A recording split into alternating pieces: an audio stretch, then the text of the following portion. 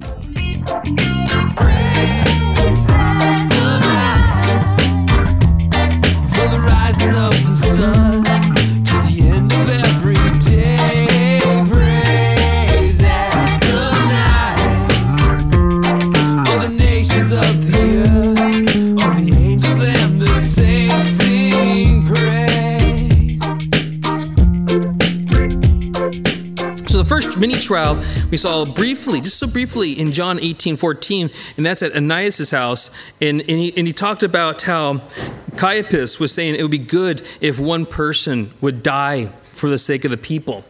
I.e., Jesus is doing some amazing things. He's got the people all, excited about him and his messiahship. But they're saying, well, rather than going out and just wiping all the people out, let's just kill the root, the source of the problem, and that is that man, Jesus Christ. We don't like him.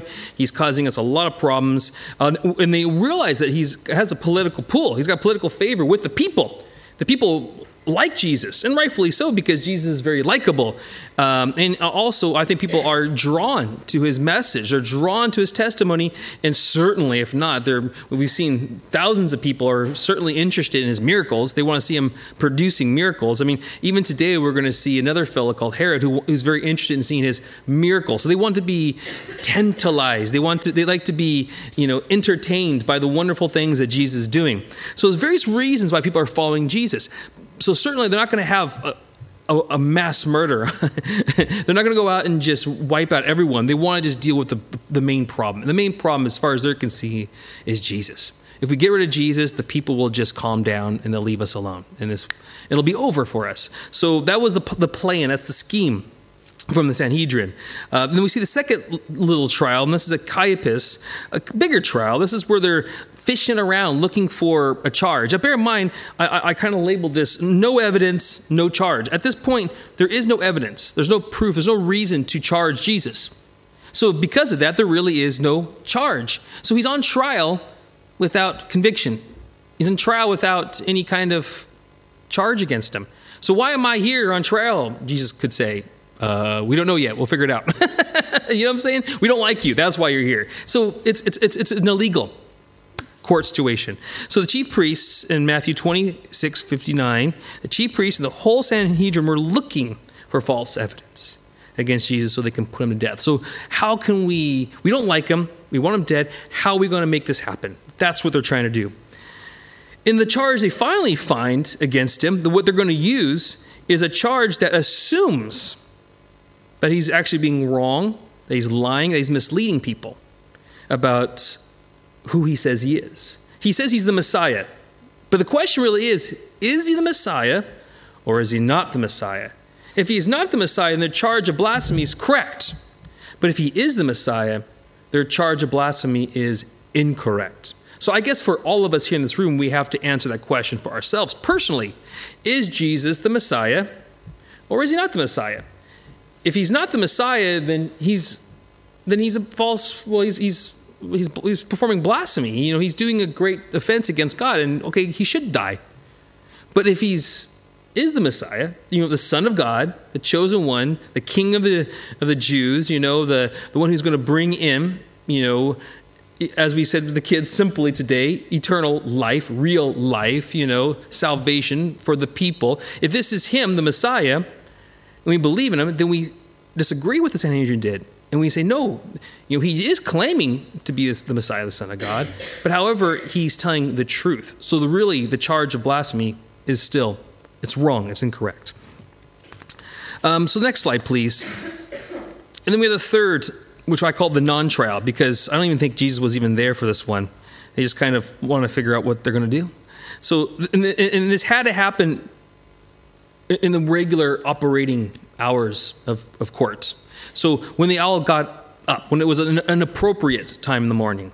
So this is not like midnight, late night, early morning. This is proper morning. So when people are up getting ready for work type of morning.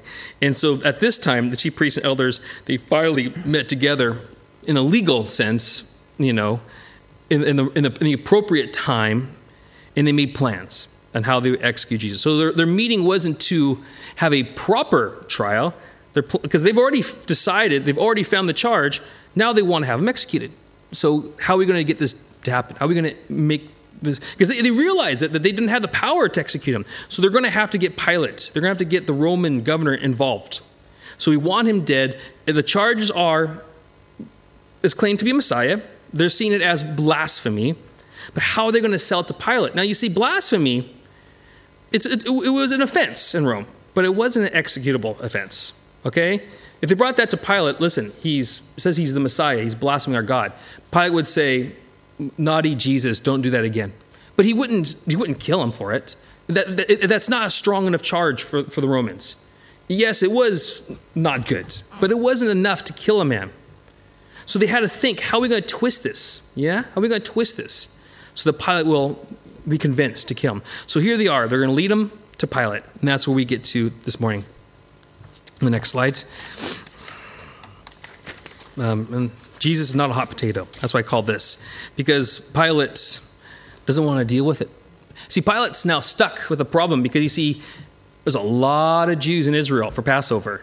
And he's already kind of on hot water with, and he wants to keep the peace. So he doesn't want, on his time, in his jurisdiction, any riot, any upheaval, no, not with the amount of people that are around, not with, he had a reputation, by the way, of, letting things get out of hand, so to speak. So he wants this time of Passover to be as peaceful as possible. So the last thing he wants is a bunch of people on his front porch shouting at him. You know what I'm saying? Getting the people all hot-headed and all, anxious and all, ready to cause a riot. Yeah, he wants to keep the peace. But lo and behold, here comes the Sanhedrin with Jesus. Poor Pilate. But then again, Pilate, like everyone else here, has to make decisions. What am I going to do with Jesus? And again, all of us have to say the same things or ask ourselves the same thing. What are we going to do with Jesus? Okay? Pilate, as we're going to see here, I don't think he handled Jesus right. You saw his character, but he didn't respond well. However, like we said before, this is all a part of God's plan. He has to execute Jesus because that's what God wanted. That's what God wants. God wants Jesus on the cross for our sake. So again, Pilate, like other tools in the picture that we see here, being used either positively or negatively, Pilate's just a tool. But he's being used negatively. It's unfortunate. We see Judas as well being used negatively. But we also see a lot of positive things. And I would hope that we would want to be positive tools and not negative ones. So in Luke 23:4, before we get into Matthew, we see this kind of hot potato situation where Pilate, then Herod, then Pilate again. And it says in Luke 23:4, and Pilate announced the chief priests and the crowd, I find no basis for a charge against the man. So here they are. They're bringing Jesus to Pilate. And Pilate goes, you have no charge. It's a no-brainer. We see it. The writers of the Gospels are making it very clear unto us. And Pilate himself says there's no charge. I can't punish him. I certainly can't crucify him. There's no real charge here. But they insisted. And again, he's scared politically because he's like, I don't want upheaval. I don't want these people to get out of control and cause problems for me. And that's what they said. But they insisted. And they're using these words very carefully to manipulate Pilate. He stirs up the people. You know what? The people all stirred up to you, Pilate. Be done with them, and you'll have peace. That's what you want at this time with all the Jews here for the Passover in Israel. Stirs at the people all over Judea by his teaching. He started in Galilee, and he's come all the way here. Wait, did you say Galilee? Wait, did he say Galilee? Well, he's not my problem. He's someone else's problem. Solution. On hearing this, Pilate asked if the man was a Galilean. When he heard that Jesus was under not his jurisdiction, but Herod's, the other guy, his jurisdiction, he sent him to Herod, who was also in Jerusalem at the time. See, it was a very exciting time. So it would be likely that Herod and other political figures would be there at the time, because it was a very interesting time. It's a big time of the year for that region. And so Herod happened to be there, hanging out in his little Jerusalem holiday home. And then, Pilate goes, go deal with it. Herod will deal with it. It's Herod's problem, not mine. Oh, that was a close one. So then Herod sees Jesus. And he was greatly pleased. because for a long time he had been waiting to see him. From what he had heard about him, he had hoped to see him perform a sign of some sort. So like many other people who did follow Jesus around, like the 5,000 and the 4,000 who had their tummies fed, but then when Jesus got to the nitty-gritty, they disappeared. When he was arrested, they were nowhere to be found. Herod was like one of those. Oh, I'm very interested in Jesus. Jesus is a curious kind of fella. And still today, many people look at Jesus in a curious kind of way. Jesus is an interesting fella. I liked his teachings. He certainly wasn't the Son of God, but I liked his teachings. I liked his ethics. Well, you can't say that because then his ethics are all upside down because he said he was the Son of God. And you're not going to take the ethics from a liar, are you? I mean, I wouldn't want to learn ethics from a liar because that's unethical. But yet Jesus said he was the Son of God, the Messiah. But again, Herod doesn't care about that stuff. He wants to see him perform. Jesus, I heard you perform. Come on, perform. Entertain me. I want to be stimulated. Inspire me, Herod says. Does Jesus perform? Does Jesus do that? Not on demand. We can't expect Jesus to perform on demand. So he plied him with many questions, but Jesus gave him no answer. The chief priests and the teachers of the law were standing there. So Jesus didn't give him nothing. He didn't even give him a word. And then Herod and his soldiers ridiculed him, mocked him, dressed him in an elegant robe, and sent him back to Pilate. So they're probably a little bit offended, a little bit upset. Oh, don't you know who I am? I could have you crucified. Jesus knew he was going to be crucified at some point, and he also knew it wasn't going to be by the hands of Herod. So he just sat there and goes, do what you're going to do. And so Herod probably got really upset and offended by it because, he didn't intimidate Jesus, so he mocked him instead. Well, if you're not going to comply with me, I'm going to mock you. I'm going to laugh at you, and I'm going to let my soldiers do what they want with you. But then there goes Jesus. From Herod back to Pilate. Next slide, please. And that will take us to where we are this morning in Matthew. So Matthew 27, 11 to 14, which is our text today.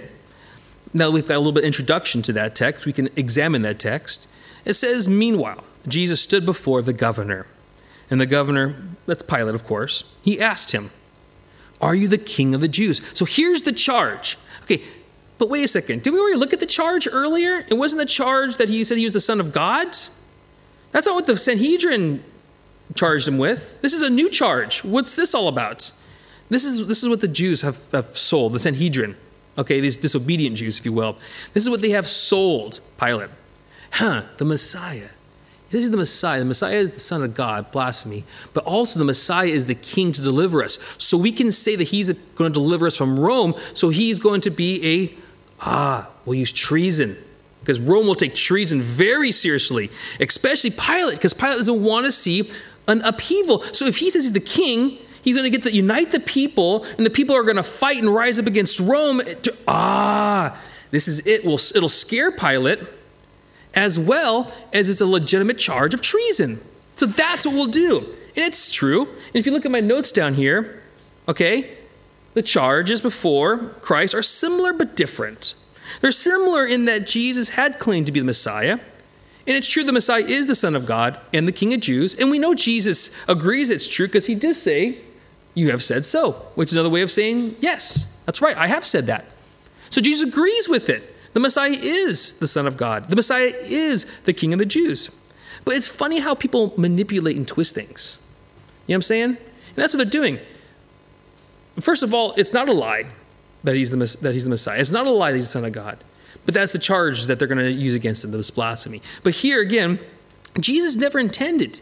He could have called down a legion of angels at any moment and caused a war. And trust me, when God is ready, he will send Jesus to cause war against the enemy, okay? And it's not going to be a contest. It's not going to be a let's crucify Jesus kind of situation. It's going to be let's fall on our faces in fear of God type of situation. So if Jesus wanted to make war on Rome, it would have been done. And Pilate couldn't have stopped it. So it's funny, but that's not Jesus' intention. Jesus' intention was to submit to the cross. I'm ready. Do what you got to do. Say what you got to say. Let's get this going. So the two but similar distinctions. Again, the Sanhedrin, they saw him as the Son of God. Blasphemy. The King of Jews. They see the Messiah charge as being, a charge of treason against Rome. So when he was accused by the chief priests and elders, so after this, here's a charge. Are you the king of Jews? Jesus said, yes, let's go. But no, they wanted to keep on talking about it. They are fired up. They're passionate. And he did this, and he did that, and he did this, and he did that, and he don't like how he looks in his hair and his sandals, and then Pilate's like, do you not hear what they're saying about you? Are you not going to answer them? No, I'm not wasting my time with these guys. I'm ready. I understand what has to happen. I'm ready to go. So he says nothing. And this, of course, amazes the governor, because if someone's standing and being charged with an offense that could lead to crucifixion, execution, certainly they would want to say something to save themselves. But Jesus didn't say a thing. He understood his God's will. He understood what had to be done. And this blew Pilate's mind, especially because Pilate knew that he was an innocent man. And you figure an innocent man would certainly want to fight for his right. So if you look at the next slide, Pilate tried something really tricky. Really tricky. Pilate was trying to be, I'm going to do you a favor, Jesus. I'm going to hook you up, Jesus. I got a plan. I got an idea. Hold on, Jesus. We're going to get you off of this. But here's the funny, and it's ironic what happens here. Very ironic what happens here. Because what Pilate meant to rescue Jesus by here, but what happened, it backfired. But the beauty behind what actually happens here is something I think we could all devotionally take away this morning with. Okay, so what he does here is this. In verse 15, it says, now it was the governor's custom at the festival to release a prisoner chosen by the crowds. So he thought, you know what? I'll take out the worst kind of scum. This guy is criminal, okay? I'm going to take him out, and I'm going to say, here, remember what this guy did to you? How he killed all your people, and he's a nightmare. You hate this man, Barabbas. You hate him. Well, certainly they don't want him back. They want to see him die. Because just Jesus guy, what's he really done? Yeah, maybe he stepped on someone's toe. Maybe he has offended someone. But he never killed anyone. He never hurt anyone. So certainly they don't want Barabbas back. Certainly they would want Jesus back. Certainly they'll forgive Jesus. Certainly what he did couldn't be as bad as Barabbas. That's his thinking. So here he goes. Okay, at that time they had a well-known prisoner whose name was Barabbas. Now, the NIV 2011, I don't know why, but they put his name Jesus Barabbas. Some of the old transcripts have that, Jesus Barabbas. It's a very common name, by the way, Jesus. Very common name at that time. So the transcripts kind of disagree. So some translations have it, some don't. I'm not going to waste time with it. I'm just going to call him Barabbas, okay? So here's this Barabbas fellow, okay? In Mark 15:7, it has more information of Barabbas. He was called Barabbas. He was in prison with the insurrectionists, fellow rioters, violent men who committed murder in the uprising. So it's not just a uprising, but in the uprising. So he was involved with something big that caused a lot of problem. A real sinner, someone who took from people, not someone like Christ who gave to people. So you see, if you look at him ethically, you might think, well, we don't want Barabbas and his type around. We'd rather have Jesus. But that's Pilate's thinking. But the thing is, though, the envy, the hate that the Sanhedrin had against Jesus was so strong that he couldn't convince him elsewise.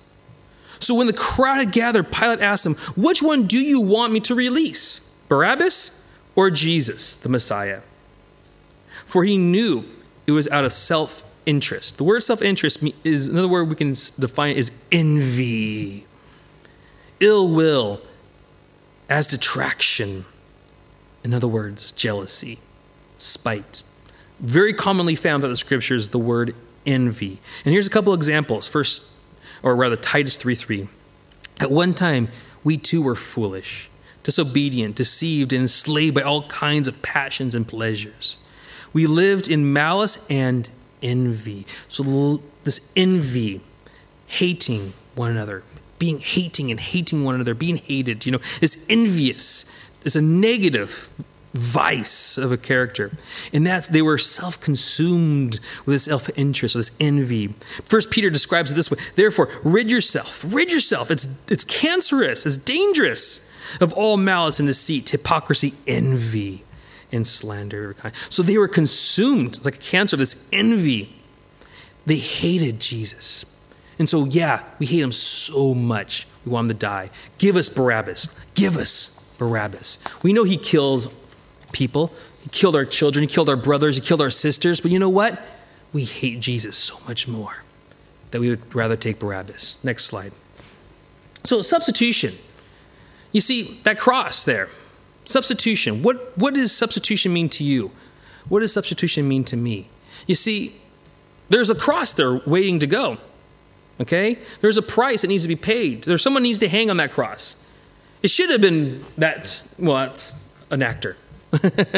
But, Barabbas. I just put that picture up because just to get our minds, thinking about the kind of guy that walked free in Jerusalem while Jesus hung on the cross, right? Substitution. See, the interesting thing is, I like this verse in 2 Corinthians 5:20. 2 Corinthians 5 is all about the ministry of reconciliation. It's all about being brought back to God's side. It's all about being reconciled with God. We have fallen away from God because of our sin. We've become enemies. We found ourselves in a very desperate, dark situation. But God wants to bring us back as friends. He wants to reconcile with us. And in order for that to happen, the heart of reconciliation, the possibility of reconciliation, the bridge of reconciliation is Christ. Christ on the cross. So it says, we implore you on Christ's behalf, be reconciled to God. God made him who had no sin, that's Jesus, had no sin, to be sin. To be like that guy, to be like us and other Egypts out there who are sinners. He made him who had no sin to be sin for us, so that in him we might become the righteousness of God. Next slide, please. So, something to think about, guys. The Romans made 3 crosses that day. Okay, they prepared 3 crosses. They made one for Barabbas as well, guys. So when we think about the 3 crosses, imagine Barabbas being the one in the middle. That's what was supposed to happen that morning, guys. But there was a substitution. Like in sports or in school, you have a substitute come in, right? Someone come in place. They made one for Barabbas. However, God intended that cross, not for Barabbas, but God wanted that cross for his son, Jesus Christ. Jesus hung on Barabbas' cross. It wasn't really Barabbas' cross. It was Jesus' cross. The Romans may have thought it was Barabbas' cross when they made it, but we all know, and God intended, so God knew that cross is for Jesus. So while Barabbas is walking around freely in Jerusalem, laughing, enjoying his freedom, Jesus sat on that cross and died. Substitution. So us too, we can kind of put ourselves, if we use our imagination, metaphorically speaking, on that cross. That cross should have been for me. That cross should have been for you because of the sin that I commit, because of the sin you commit. But instead, Jesus substituted. He took us off the cross. So you see the irony with the whole Barabbas situation? Here, who's going to die on the cross and who's going to be free? Well, Barabbas was let free. The sinner was let free. You and I are sinners let free. Jesus took the price. Jesus hung. He took the cross that would belong to you. He took the cross that belonged to Barabbas. He took the cross that belonged to me. Next slide, please. But what we don't want to be is like Pilate. He saw the beauty of Jesus. He saw the innocence of Jesus, but he still turned his back on Jesus. It says in Matthew 27:19, while Pilate was sitting on the judge's seat. See, he had to sitting on the judge's seat. He had to make a decision. So right now, many of us might be sitting on the judge's seat in a metaphorical sense to make a decision about Jesus. I need to make a decision about Jesus. So you might feel like Pilate, like you're sitting on this judge's seat. And his wife sent him a message. And so there might be messages coming to you about the integrity of who Jesus really is. Like Pilate. His wife sent him a message and said, don't have anything to do with that innocent man, i.e., let him go. Let him go. For I have suffered a great deal today in a dream because of him. So the message came. Don't be associated with the execution of that innocent man. Let him go. You have a choice to make. And so we all have a choice to make. How are we going to handle Jesus? Pilate had a choice to make. How is he going to handle Jesus? But because of political pressure, and we have lots of pressures, peer pressure, intellectual pressure, pride pressures, sinful desire pressures. Pressures, things that will keep us, that will influence our judgment. That's what happened to him. The political pressure influenced his judgment. The chief priests, the elders, persuaded the crowd. So they fired the crowd up. That thing that Pilate didn't want to happen started to happen. And he started chanting, "Give us Barabbas and have Jesus executed." Pilate knew deep down inside what to do, but he succumbed to the pressure of politics. "Which of you do you guys want me to release?" he asked one last time. And they all answered very definitively, "Barabbas." "What shall I do then?" And that's a good question. What shall I do? What shall you do? What shall we do with Jesus, who is the Messiah? And that's the bottom line. Do we believe that Jesus is the Messiah or not? Are we going to let the cares of the world, the pressures of the world, influence our opinions and judgments about Jesus? You see, Pilate did. And Pilate says, "Okay, guys, I'll let you decide for me." And I hate to say it, you can't blame anyone for making your decision for you, because we're all responsible individually for our decisions that we make. So he tried to be clever here. And he says, "Well, it's your fault. Who do you say? I'm not going to make a decision." But it's his decision. He can't blame anyone else. He's on the judge's seat. What do you want? I'm going to do the political thing. I kill him. Okay, then. And so he gets this really clever thing. Well, first of all, he asks, well, why? What crime has he committed? So he knew he's innocent. He tried to plead with the people. It didn't work. They shouted louder and louder and louder, and they started getting really crazy. He's getting really scared here because he doesn't want to have a riot on his hand. Crucify him, crucify him, crucify him. So then he gets really clever here. And while Pilate saw that he was getting absolutely nowhere, he was trying to convince the people. But he's getting nowhere. Instead, this uproar, and the thing he didn't want to happen was happening right before his eyes. And so he goes, "I have no choice." Well, of course, if he was a man of integrity and he trusted in God, the choice would have been clear. Let Jesus go. He's an innocent man. But he chose poorly. And we know he was a tool, a negative tool, as we said. But he chose poorly, and he did something really clever. He starts washing his hands and saying, "I am innocent of this man's blood. It is your responsibility." Now, those are clever words, but they're not true. We all have to make a decision. We can't blame other people for our decisions. You see, it's my mom's fault I don't believe in Jesus. Oh, it's my friend's fault I don't believe in Jesus. Oh, it's because of what I studied in university. That's the reason why I don't believe in Jesus. Oh, it's because someone told me about the problem of pain and it's so compelling that I can't believe in Jesus. Well, you can't believe in that because you and you alone sit on this judgment seat like Pilate and have to make a choice. You can't blame other people and wash your hands. Say, well, when I stand before God, like who was it, that famous skeptic? I don't know if it's Bertrand Russell or David Hume. They say, when I stand before God, I will say there was never enough evidence. Thinking that he's clever. And God will say, oh, I didn't think of that. On you go, come into heaven. Rubbish. There's no excuses. We have to make the choice ourselves. We have enough information. We have to make a choice ourselves. We cannot put the decision-making power in another person's hands. He tried to do that. But the reality is he made the choice. And it ends by saying this. So people answered, and this is really sick and twisted in my opinion, his blood be on us and our children. That I don't want to even go into that because that's just sick and twisted. Why would you even say that? I don't know. And what's the implications? What's happened because of that?